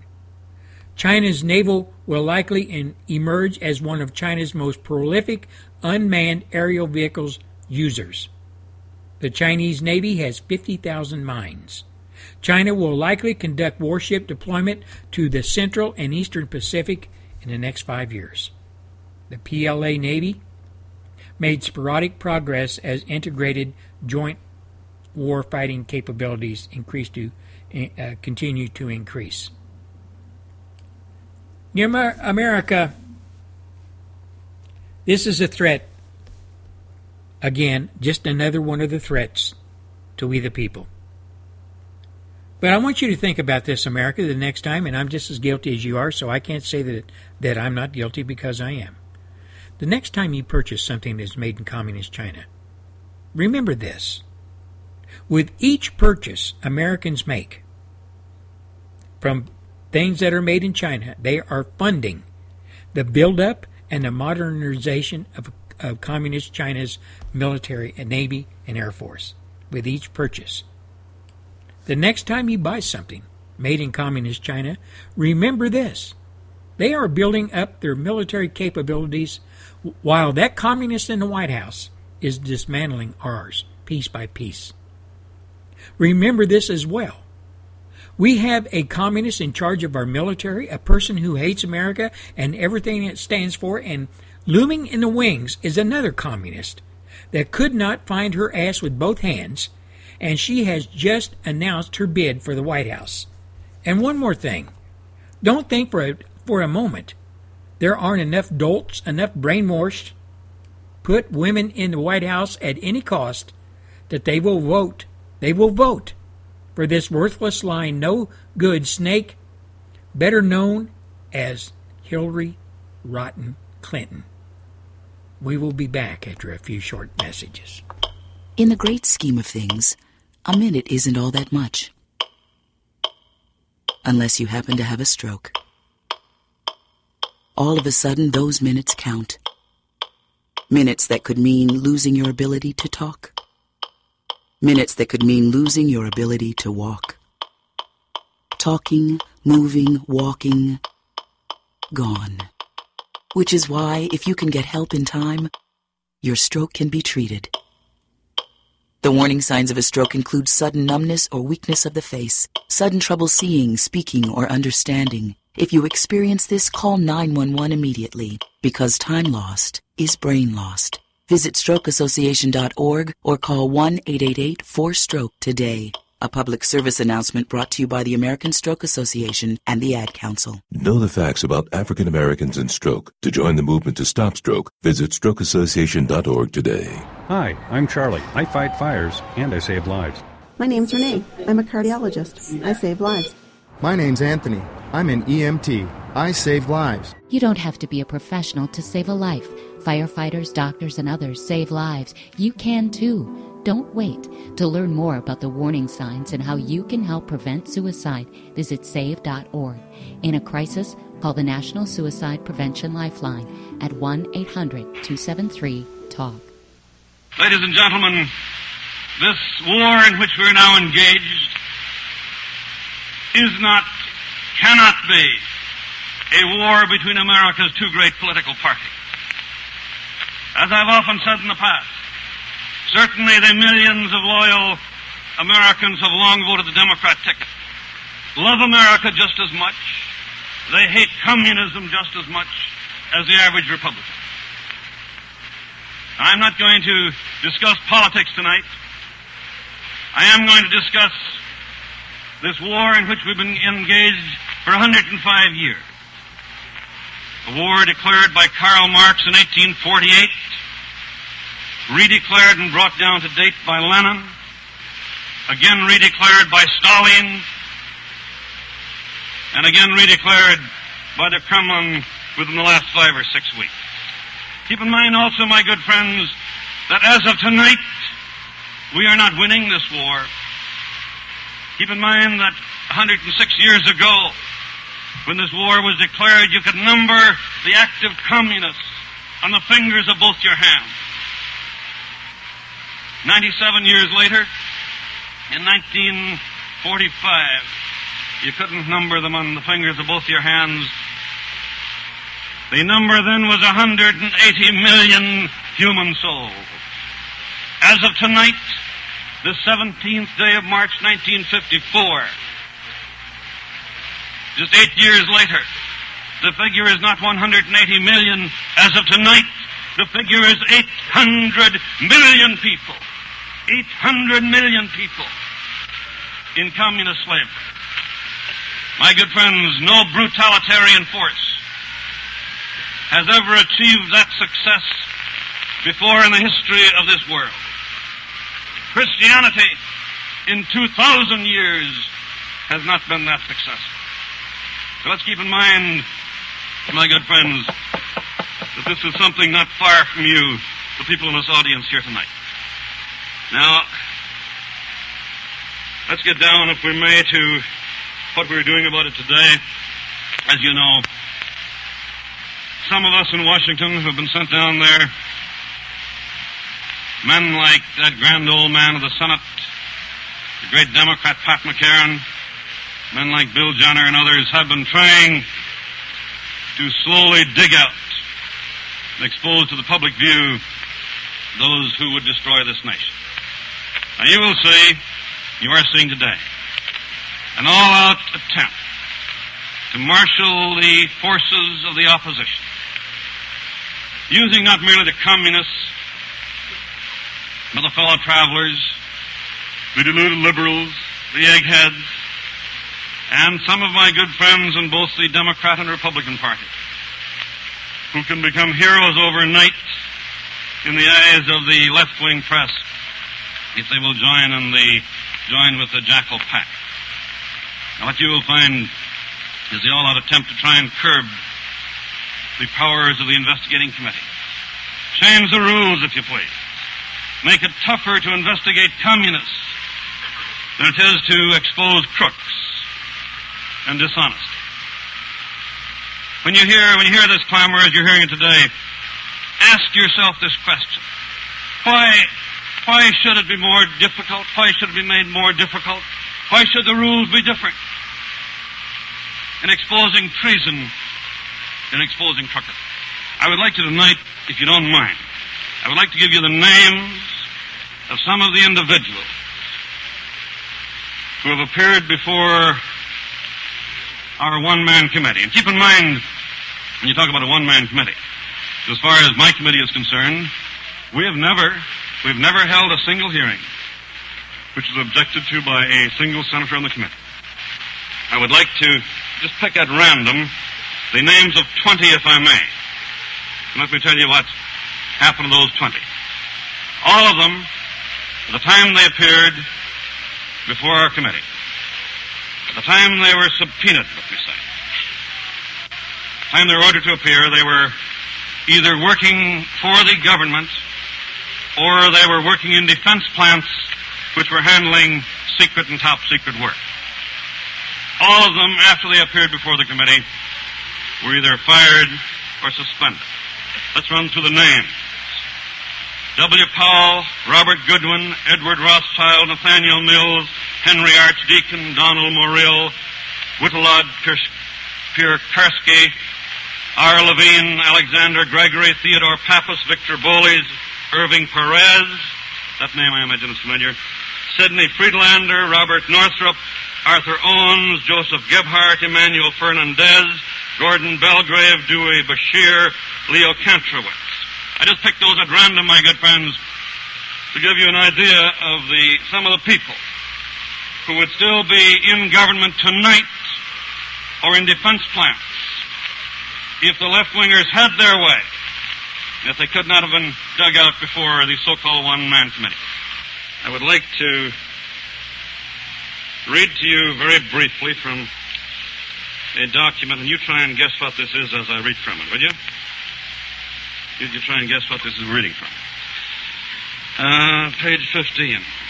Say, we must take part in any fights between Eisenhower and McCarthy. I'm not quoting this verbatim, I'm paraphrasing it because it's too long to read. We have been derelict in our duty in not having taken part in those fights, Now I quote verbatim, we must direct the sharpest fire on any given issue against McCarthy, but we must be careful not to appear to support Eisenhower either. In other words, you get the idea? We must enter the fight. We must damn hell out of McCarthy, but be careful, don't praise Ike. In other words, they don't like Ike either. Then they define the method of the fight against the committee's digging out communists. They say refer to it as a struggle against witch-hunting investigations of the McCarthy-McCarran type of congressional committee. Defend the victims of McCarthyism. Then, in addition, there is the important direct attack upon McCarthy himself.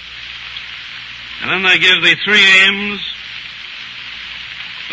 One of the three aims, let me quote, to elect an anti-McCarthy Congress by defeating every McCarthy-McCarranite candidate, especially singling out for defeat those who are incumbents, and by electing a powerful block of conscious and determined fighters against McCarthyism. See, they're very non-partisan. They'd say defeat the McCarran type of Democrat, the McCarthy type of Republican. Who do you think said this? September 1953, the main report delivered at the National Conference of the Communist Party of the United States of America. That's the party line. Who set this party line? According to this communist booklet, it's Mr. Andrew Stevens. Well, I would like to tell you tonight, ladies and gentlemen, that there is no Andrew Stevens. There is no Andrew Stevens. And I would like to challenge that Communist Party, which sets down the line to be followed by all communists throughout the United States. I would like to challenge them to tell us who this secret communist is, who is so high in the party that he can set the line for the National Conference of the Communist Party 1953. Of course, they won't do that. I might say the American people would be very, very much surprised, I'm sure, if you knew the identity of Andrew Stevens. There's only one Communist Party. The Communist Party that puts out this pamphlet setting the line for the communists in the United States is the same Communist Party as the one that tells Fifth Amendment communists how they should testify. It's the same Communist Party, if you please, that ordered American boys have their hands wired behind their backs and their brains blown out with communist machine guns. It's one and the same party, my good friends. Now, there are those who say, well, it's all right to dig them out, but, oh, we don't like your methods. Well, my good friends, up to this date, up to this very moment, none of those who have said they don't like the methods have told us any other method they could use that would be effective. And when you hear them crying that they don't like the method, I suggest that you ask them when and where they ever exposed the communists by their method.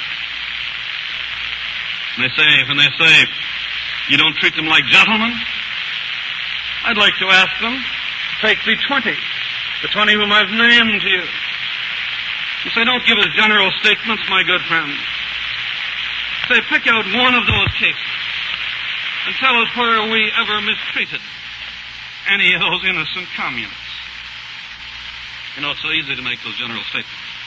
And when they say you don't treat them like gentlemen, while we do, I might say that if we did not, I would not cry for them.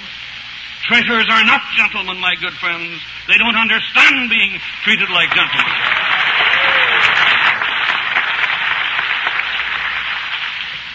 May I say to you, my good friends, tonight, to the American people, that I don't care.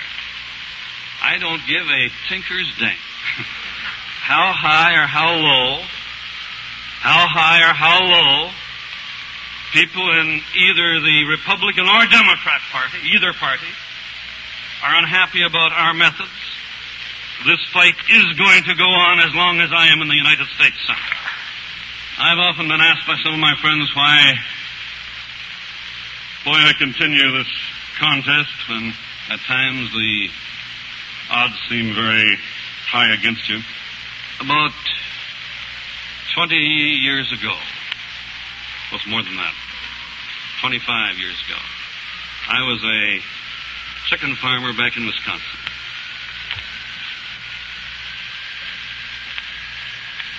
Since then, I have been given, I think, the highest honor that the people of a nation can give any man, namely the job of representing them in the United States Senate.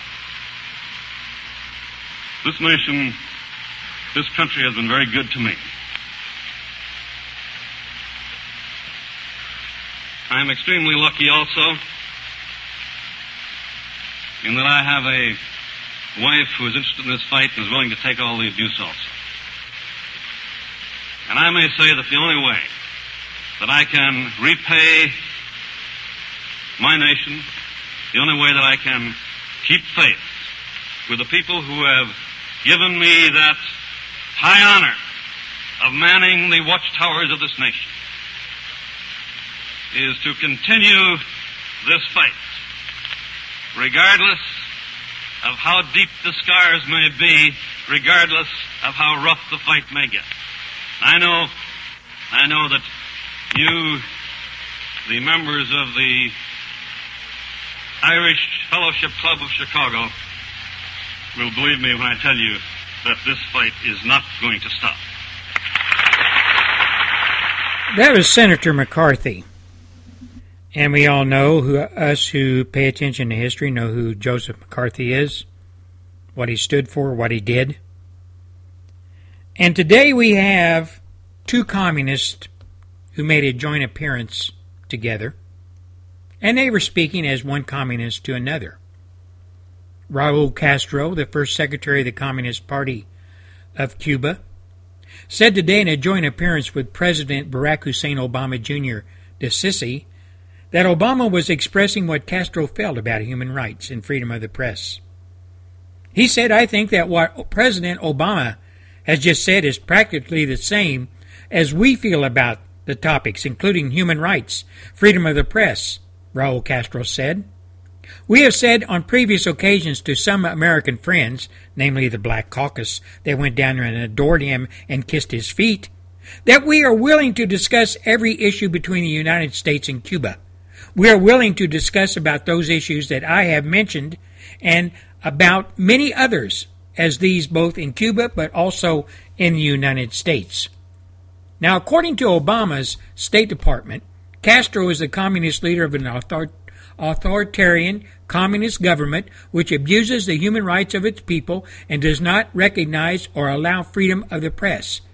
Cuba is an authoritarian state led by Raul Castro, who is president of the Council of State and Council of Ministries, Communist Party, and the first secretary and commander-in-chief of security forces. This was said by the State Department Country Report on Human Rights in Cuba for the year of 2013, which was published in 2014 and is the latest report available.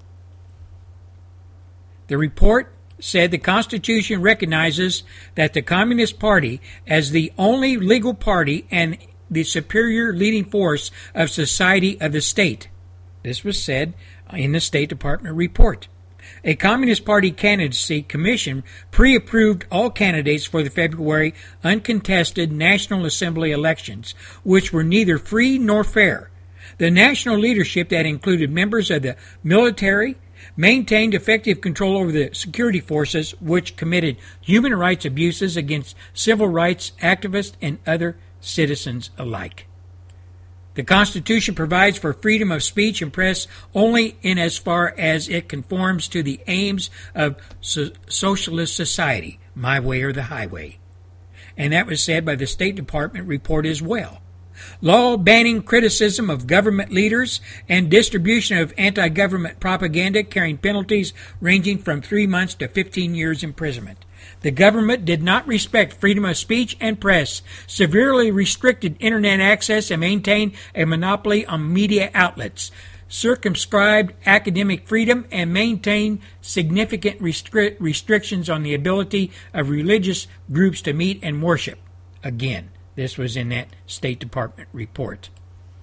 Another State Department report dated 2013, Country Reports on Terrorism, Cuba has been supporting terrorists for decades. Cuba was designated as a state sponsor of terrorism in 1982. The report states Cuba has long provided safe haven to members of Basque Fatherland and Liberty, ETA, and the Revolutionary Armed Forces of Colombia, the FARC. Now, ladies and gentlemen, let's fast forward to current State Department stand on Cuban state-sponsored of terrorism status and civil rights. Reuters is reporting that an aide to the United States Foreign Relations Committee said the State Department has recommended the state sponsor of terror status of Cuba be revoked, a move apparently timed to coincide with President Barack Hussein Obama Jr. DeSissy's attendance at a summit of Latin American countries in Panama, where he is expected to kiss the leadership of Cuba's ass. Communist dictator Raul Castro, the brother of Fidel Castro. Two communists meeting on, I guess, neutral ground. Our emphasis has been on the facts, Obama said on Thursday in Kingston, Jamaica. We want to make sure that, given that this is a powerful tool to isolate those countries that genuinely do support terrorism, that when we make those designations, we get strong evidence that is in fact the case. Again, the United States Department has recommended that President Obama remove Cuba from the U.S. list of state sponsors of terrorism.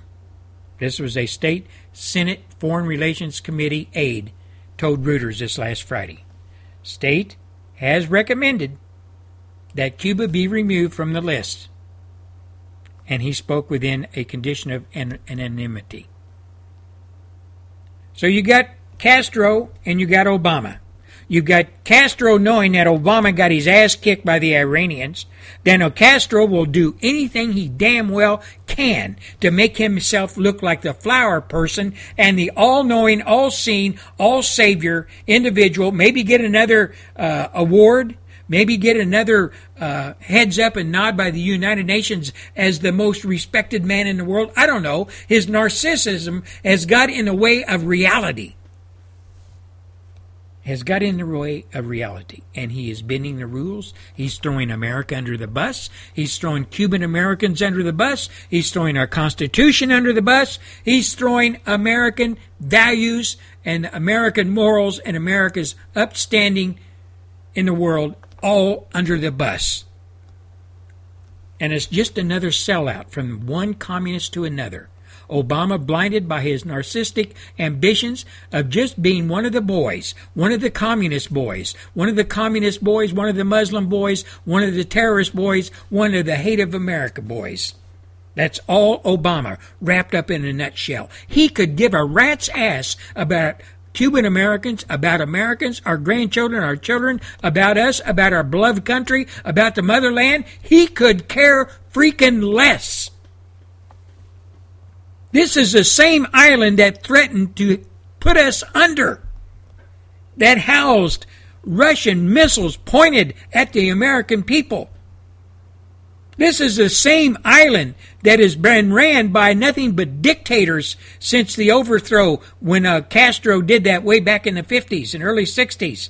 This is a man who puts people in the gulag for speaking out against what the communist country stands for. This is a man who puts people under the death warrant and the terrorism warrant and throws them in gulags for speaking out for religious rights and freedom of speech. The very same man that Obama's meeting with and the very same man that the State Department has recommended to be taken off the terrorist law or the terrorist list that we have. Very same man. And Obama's over there kissing his ass. You know, ladies and gentlemen, I said earlier in this show, and I used the word that started with an R, revolution. Either we're going to have to do something. We're going to have to do something because this man in the next 2 years is literally going to destroy our country. Literally. And by God, America, if you don't care, then we deserve what we get. We deserve what we get. But we can see through our being asleep at the wheel, are not caring, are not paying attention, the chickens have come home to roost. And it looks very bad for America. Because we have a leader in the White House and we have a do-nothing Congress that is allowing this country to sink into oblivion. This is Gary Gatehouse with the Gary Gatehouse Radio Show Monday edition. I hope I've imparted some information to you that you can use, do some more analysis on, come to your own opinions. Until Wednesday, y'all have a great Monday, have a great Tuesday, and I'll be back again in front of the microphone Wednesday. Until then, this is Gary Gatehouse saying, good day.